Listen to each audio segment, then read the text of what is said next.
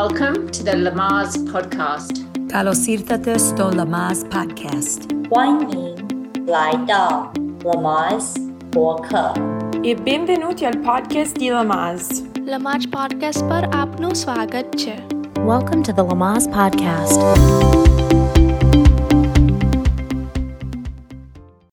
Well, hello. Welcome to the Lamaze Podcast, where we chat all things pregnancy, childbirth, and the postpartum experience. Lamaze International is a global organization committed to supporting families from pregnancy all the way to parenthood.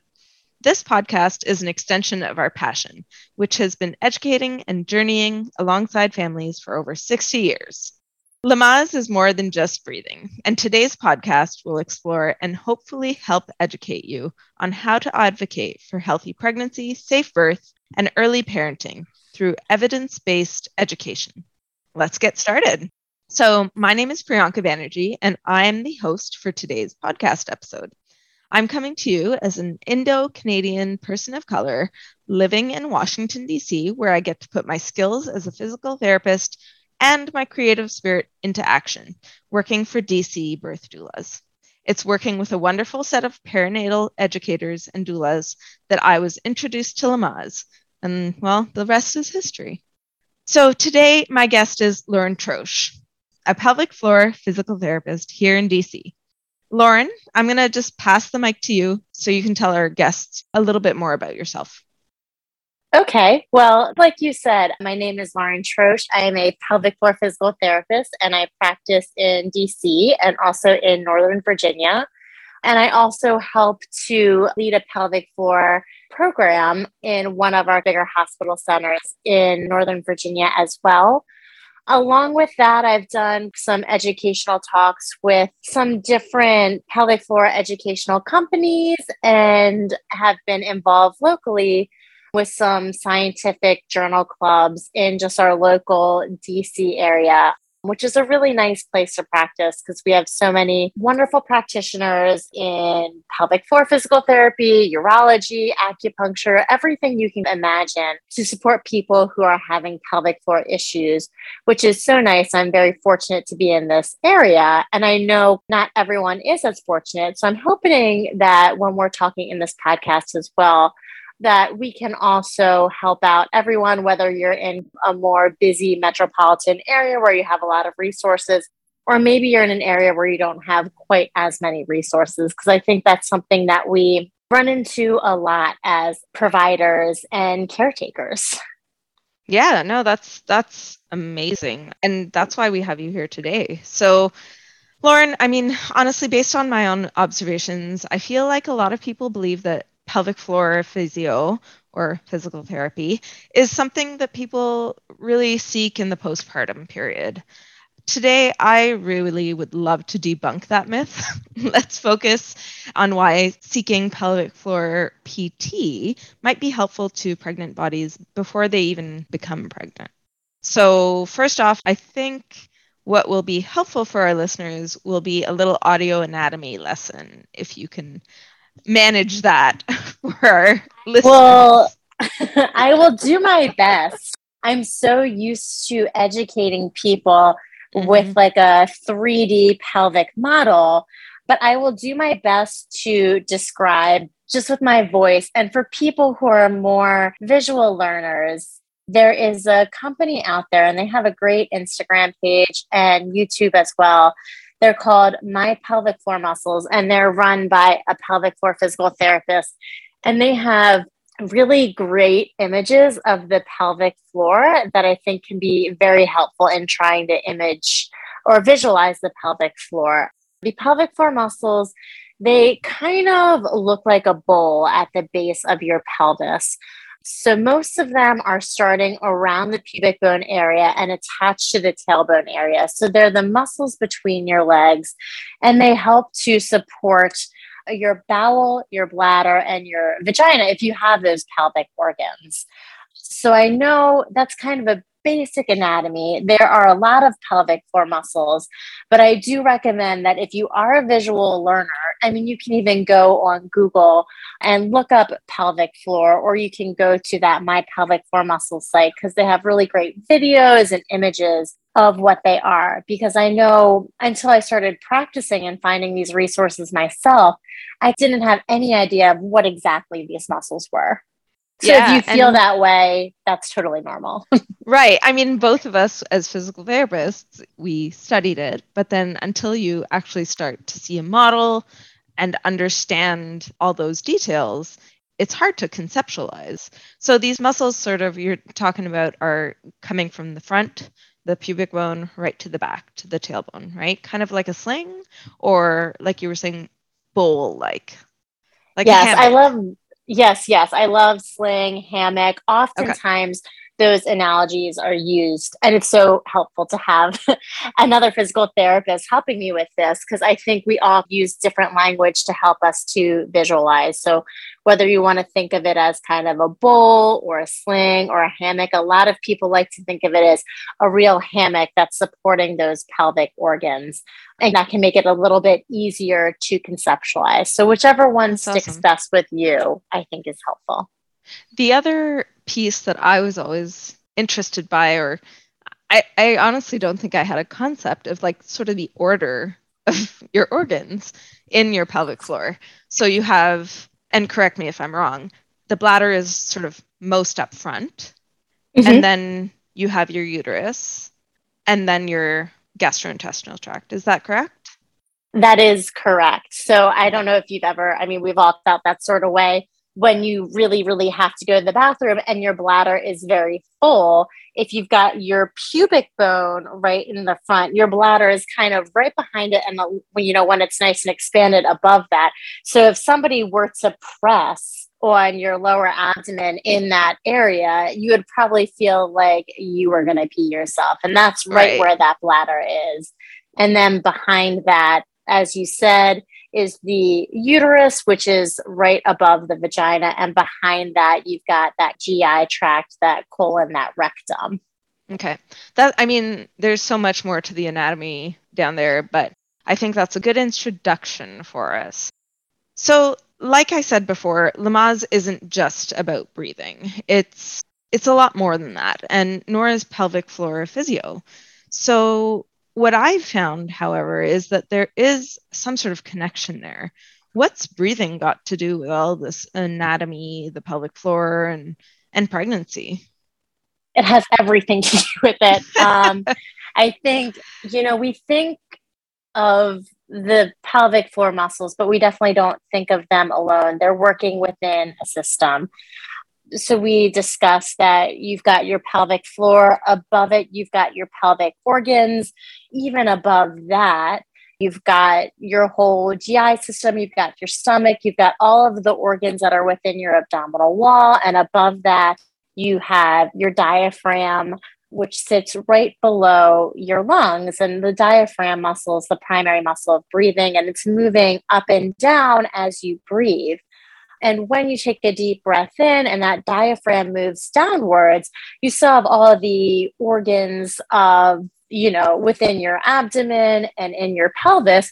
So as you breathe in, as that diaphragm comes down, your pelvic floor drops down a little bit as well. It almost kind of moves as a system. And that's just one way in which the breath has an impact on the pelvic floor. How you're breathing might help to lengthen or help your pelvic floor return to its normal resting position. When we want to have a bowel movement, we're probably going to do certain things with our breath to help us to go to the bathroom. And as well, your area of expertise, the kind of breath that is involved with helping to lengthen and open up the pelvic floor if you were to have a vaginal delivery, is really important as well. So that breath and what we're doing with our breath has a lot of impact on not only the pelvic floor, but on our, this might be another topic for another day, but definitely on our autonomic nervous system as well. Something that can tap in to help keep us calm. It's just such a huge, huge part of our system in pelvic floor physical therapy and in your general health as well. Yeah. Even just any mindfulness practice, I think, starts with breath. And you hear a lot about this nervous system and the impact that it has on multiple levels of our health and well-being. I do want to point out to our listeners that unfortunately, because this is a podcast, I loved how, you talk with your hands, and that's what we do as physical therapists. And I think as educators in general. So I really do encourage people to seek out some of those videos if they are interested, like you mentioned earlier on, because it just gives you a much better visual of what's going on. Now, you and I have chatted actually a little bit about my own experience having a traumatic brain injury and how seeking pelvic floor physio was actually really important for me as I started to consider trying to conceive again after multiple years of infertility. So in my case, my head injury actually resulted in my having a really tight pelvic floor. What are some of the symptoms, besides those that I was feeling, that someone like me might have that cues them to maybe seek some help? Well, and I love that you include your own example, because we can list off a few things that might contribute to some overactivity of those pelvic floor muscles. History of urinary tract infections or yeast infections or any type of infection down there can lead to those increase the chance of pelvic floor muscle overactivity. Any sort of trauma to that area can increase that kind of protective response of those pelvic floor muscles, that guarded response, whether it be any type of unwanted crossing of boundaries, any type of trauma, even it being like a fall on your tailbone, or maybe a medical experience that was less than positive. All of that can lead to this protective guarding of the pelvic floor, but it's not just, like you said, it's not always something that's involved in the pelvis that can create that pelvic floor muscle overactivity. It can be other types of stress to the body as well. And for some people, some people might start tensing up the muscles of their jaw or their shoulder girdle or their abdomen. But for some people, it's just those pelvic floor muscles that can start to hold some tension. Yeah, you listed a good list there, but I even just from my own experience, thinking about, multiple pelvic ultrasounds or transvaginal ultrasounds and the irritation, and especially if you don't have a good or a sonographer who's more willing to listen to your concerns and go a little bit slower or make some modifications. Another interesting one was, you said the tailbone and falling on your tailbone. And it's funny because actually it was something that happened in my own experience. I remember first year of college, it's that first freshman week and you're playing volleyball and you get thrown in the air, and I didn't get caught. And I just landed really hard on my tailbone. And I remember that first year of college, I was just sitting on like a cushion, and it was a lot. It was a lot for those muscles. And like you said, the whole pelvic floor and that hammock, that bowl, it's connected. I hadn't ever thought about a really bad urinary tract infection perhaps being traumatic to that region. And then for our listeners who may have had multiple losses or DNCs or other types of urogynecological surgeries, it can change the way your body functions, like any other impact would on other parts of your body, I suppose. Mm-hmm. I'm speaking to the converted right now. So clearly you and I speak the same language, but I think it's important for others to sort of get that under their belts as well. Now, one of my biggest pet peeves when I was trying to have discussions with my primary care provider about some of the issues I was having was the suggestion of Kegels. Now, I understand they have a time and a place, but they're not for everyone. Am I right? That is correct. So if we talk about a person who might have an overactive pelvic floor or a pelvic floor that has a tough time relaxing, sometimes adding additional strengthening or contraction of that muscle can lead to some additional discomfort. That doesn't mean Kegels will never be part of your program. That might be something later on, or it might be something that you never do. And I think for some providers, and no shade to them, but that's kind of their only, kind of window of knowledge into the pelvic floor. Just like, my only window of knowledge into blood pressure medications might be like one sort of blood pressure medication.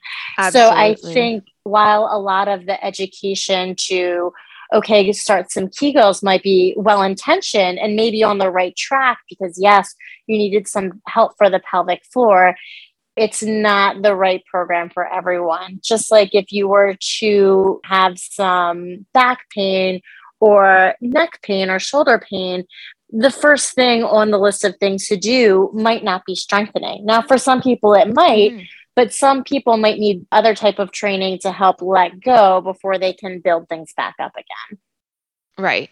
And I think you have such a great point when you say, even for ourselves, we may not have, had a lot of education on all the blood pressure medications or lab values and all of those little things. And sometimes we as educators and as healthcare providers do need to go back and review some of that information. And in a 15-minute appointment with your OB or midwife, like that can go really fast, or with your GP. And so I'm glad we're able to share this information with listeners because, it's not a fault of the provider necessarily. It's as much just our education on the matter. Right. Because, nobody can know, because primary care physicians have to know so much about so many things. And all providers, that our knowledge can sometimes be, unfortunately, an inch wide and a mile deep. So we know so much about our own topic. But unfortunately, sometimes instead of getting referred out to a pelvic floor specialist, people are just given Kegels, which I would just say to people, don't be intimidated to advocate for yourself. And if you feel like you need a little bit of extra help and you want to seek the advice of a pelvic floor physical therapist, there's nothing wrong in asking for a referral. And if your primary care physician doesn't feel comfortable, then they want to send you to a GYN first or, a urogynecologist first, that's fine. But, don't be afraid to continue to advocate for the help that you need. Awesome. That's really, really lovely advice for everybody, I would say. Now, in terms of those who might have pelvic floor issues prior to pregnancy where strengthening really is the primary focus, what might those clients look like in terms of their symptoms? So if maybe somebody had a potentially weaker pelvic floor or pelvic floor that just wasn't firing or acting as we would want it to, it might present as loss of bladder control, maybe leaking with laughing, sneezing, coughing, or exercise. Maybe it would present as also maybe like a loss of gas. Those are some of the big things that may indicate to us that you would be appropriate for a strengthening program. Now, unfortunately, sometimes those can also be signs that your pelvic floor needs to relax a little bit to function better. So we can never know 100% for sure until we do an assessment. But if you're feeling not so strong, if you're having leakage of urine or gas or stool, that might be an indication that you would be appropriate for a pelvic floor muscle strengthening program.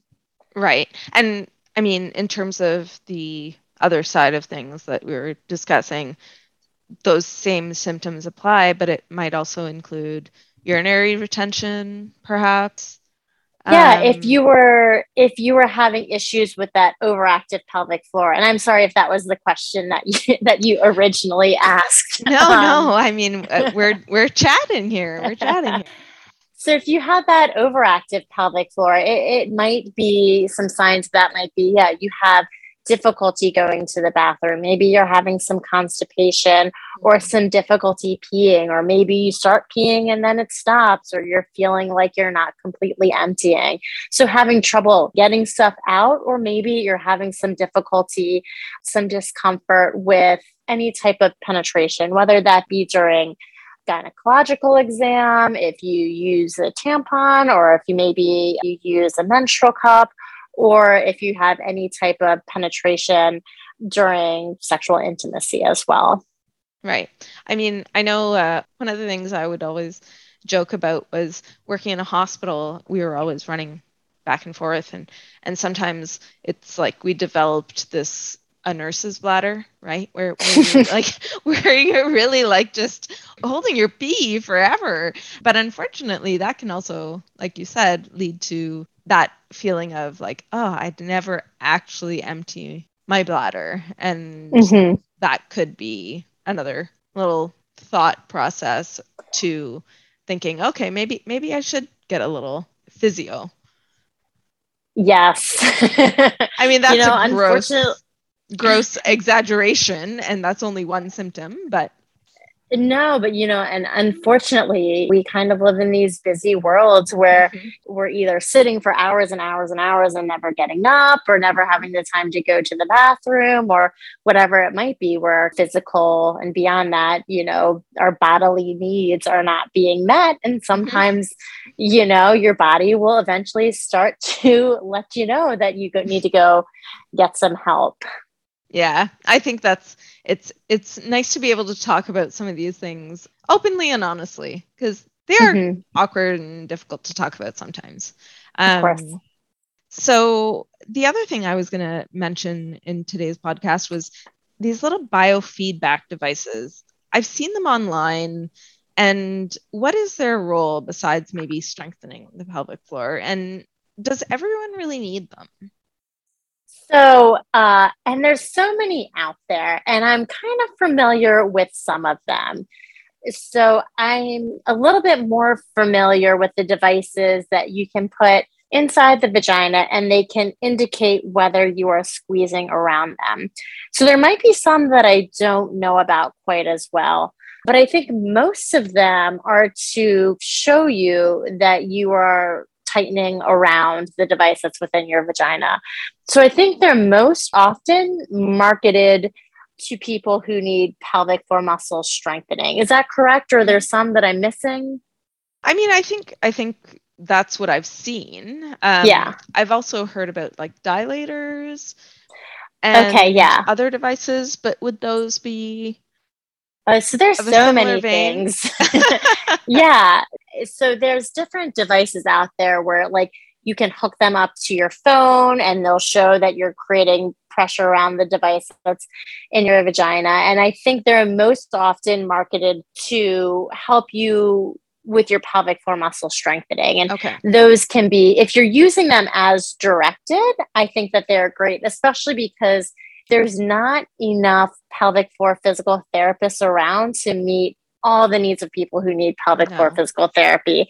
Or maybe you've even had, an evaluation from a physical therapist, and they tell you need some strengthening, but maybe you don't have the time to go to physical therapy consistently. So one of these devices that help to keep you accountable and show you what you're doing can be great. So there's some that help you to strengthen. There are other tools out there that can help you to stretch or relax your pelvic floor. So when you mention dilators, or I think they're trying to, start to call them vaginal trainers now, although that's not picking up and nobody knows what we're talking about, but they can be used to progressively lengthen and stretch the pelvic floor. Or there's certain types of, we'll call them wands or pelvic floor wands, that if you needed to access and provide a little bit of massage to your pelvic floor, that they can help you reach that as well. And there's a lot of companies that sell those, and some of them also have instructional videos on how to use them. I think in general, it's oftentimes helpful if you have an overactive pelvic floor to see a physical therapist and get some instruction and a little bit of confidence in using them, and make sure you're using them properly and also to make sure you're using them comfortably and that they're appropriate devices for you. But I think that they can be really helpful for people to help them manage their pelvic floor problems. Wonderful. So I'm going to sort of go backwards and go back to my original PSA or public service announcement about the potential need for pregnant bodies to seek pelvic floor PT before becoming pregnant. So maybe you can explain to our audience why getting professional help can actually benefit a birthing person during pregnancy. During the pregnancy or prior to pregnancy? So if they were to seek therapy before pregnancy and then become pregnant, why would that be important or helpful for them? Great question. And this is something that I see a lot.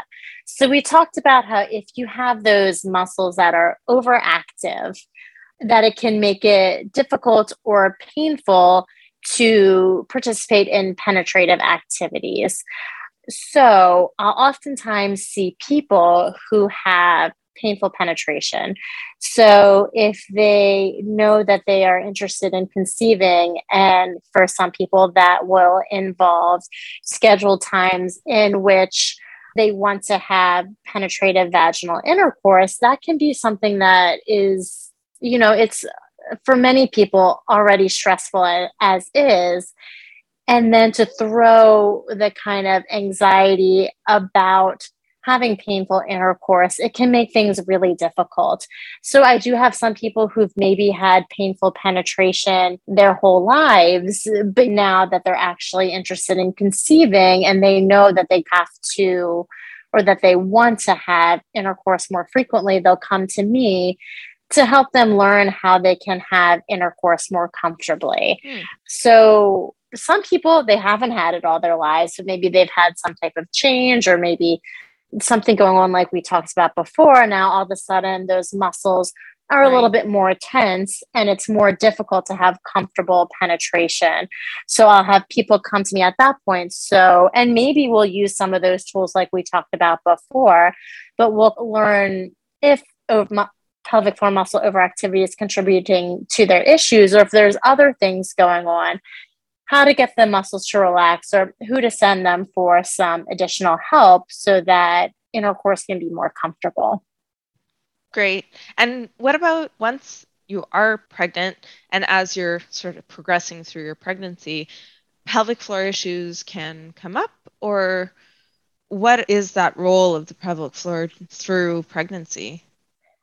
So I really love your analogy before as the pelvic floor, like a sling or a hammock supporting those pelvic organs. So your pelvic floor is supporting the vagina and the uterus, and the uterus is just getting heavier and heavier and bigger, which is putting increased stress and also stretch on the pelvic floor.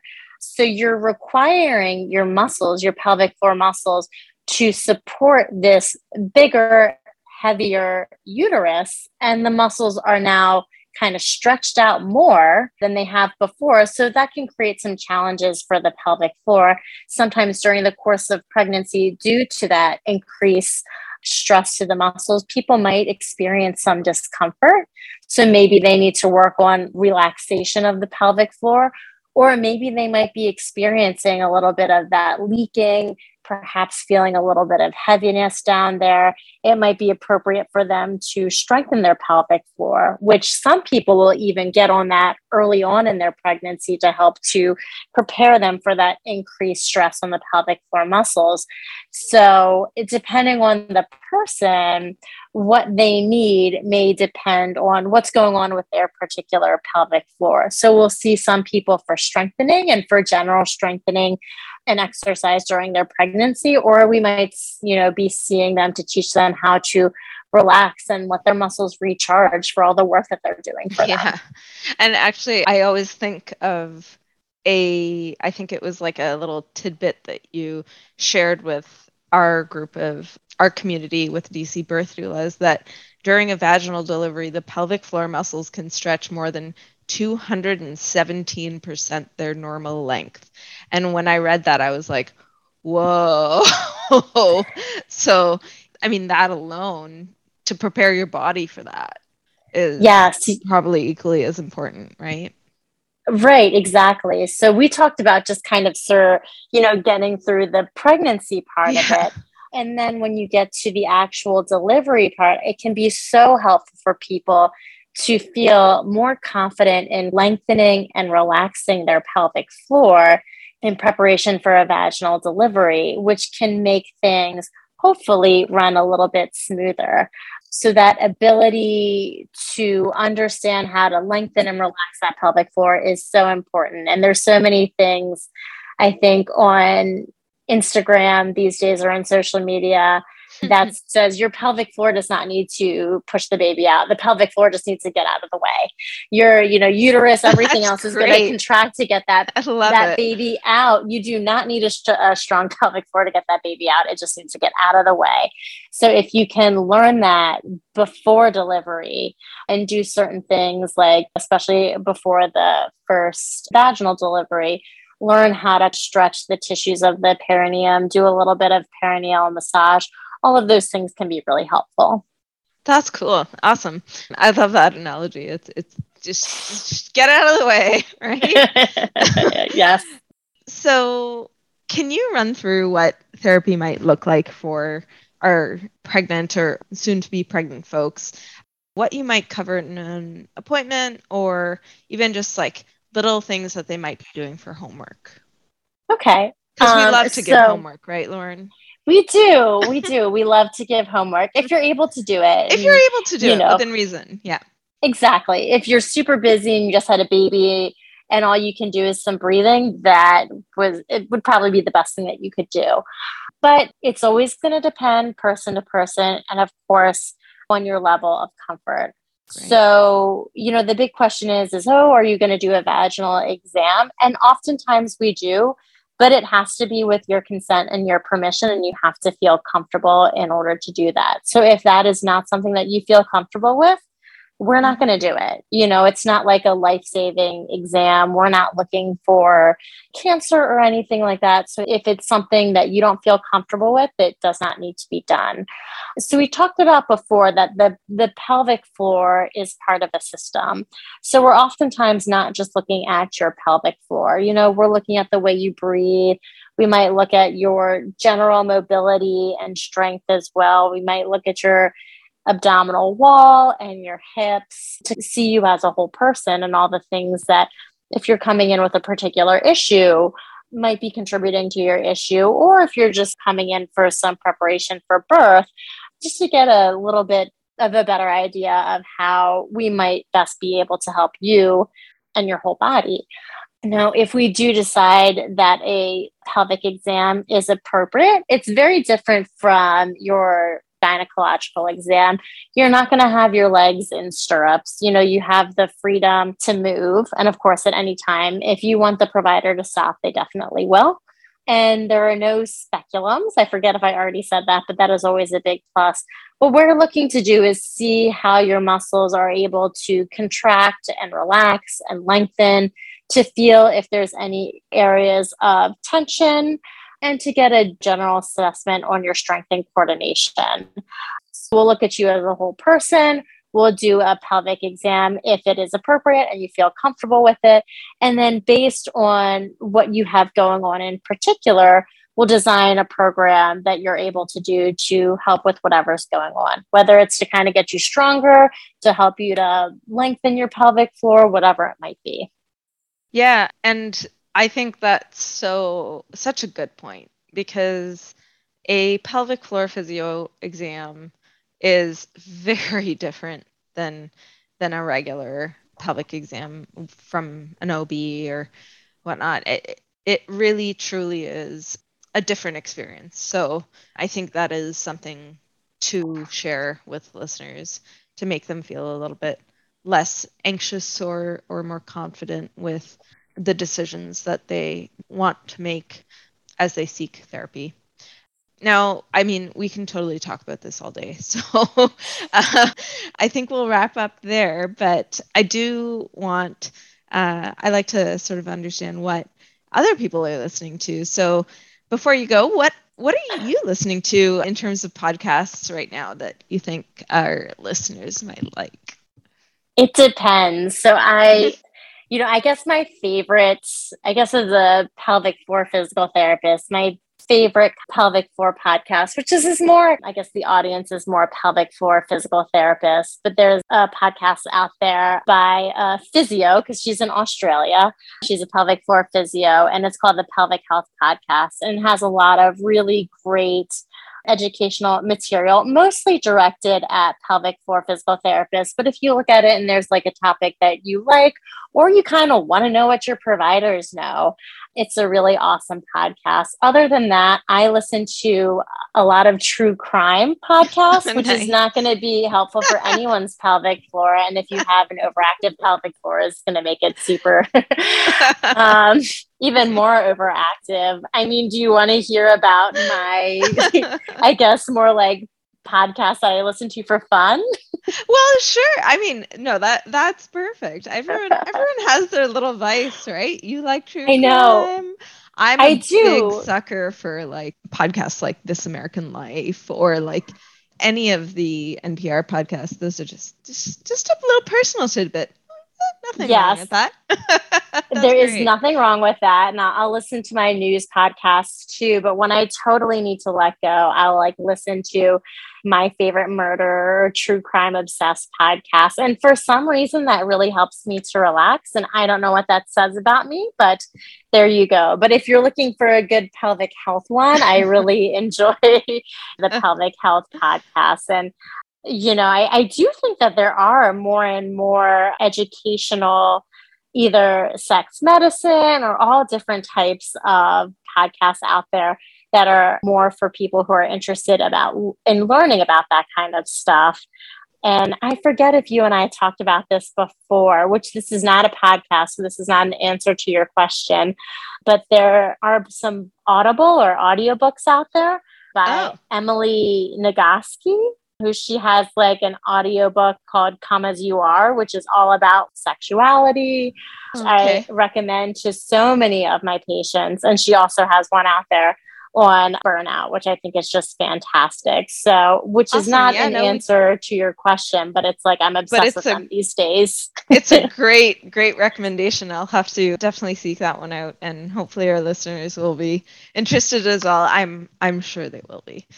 So, Lauren, thank you so much for being with me here today and sharing your incredible knowledge with listeners truly from around the globe. If you think about it, it's Lamaze International, right? So thank you so much for your time, and I can't wait to have you on the podcast again sometime.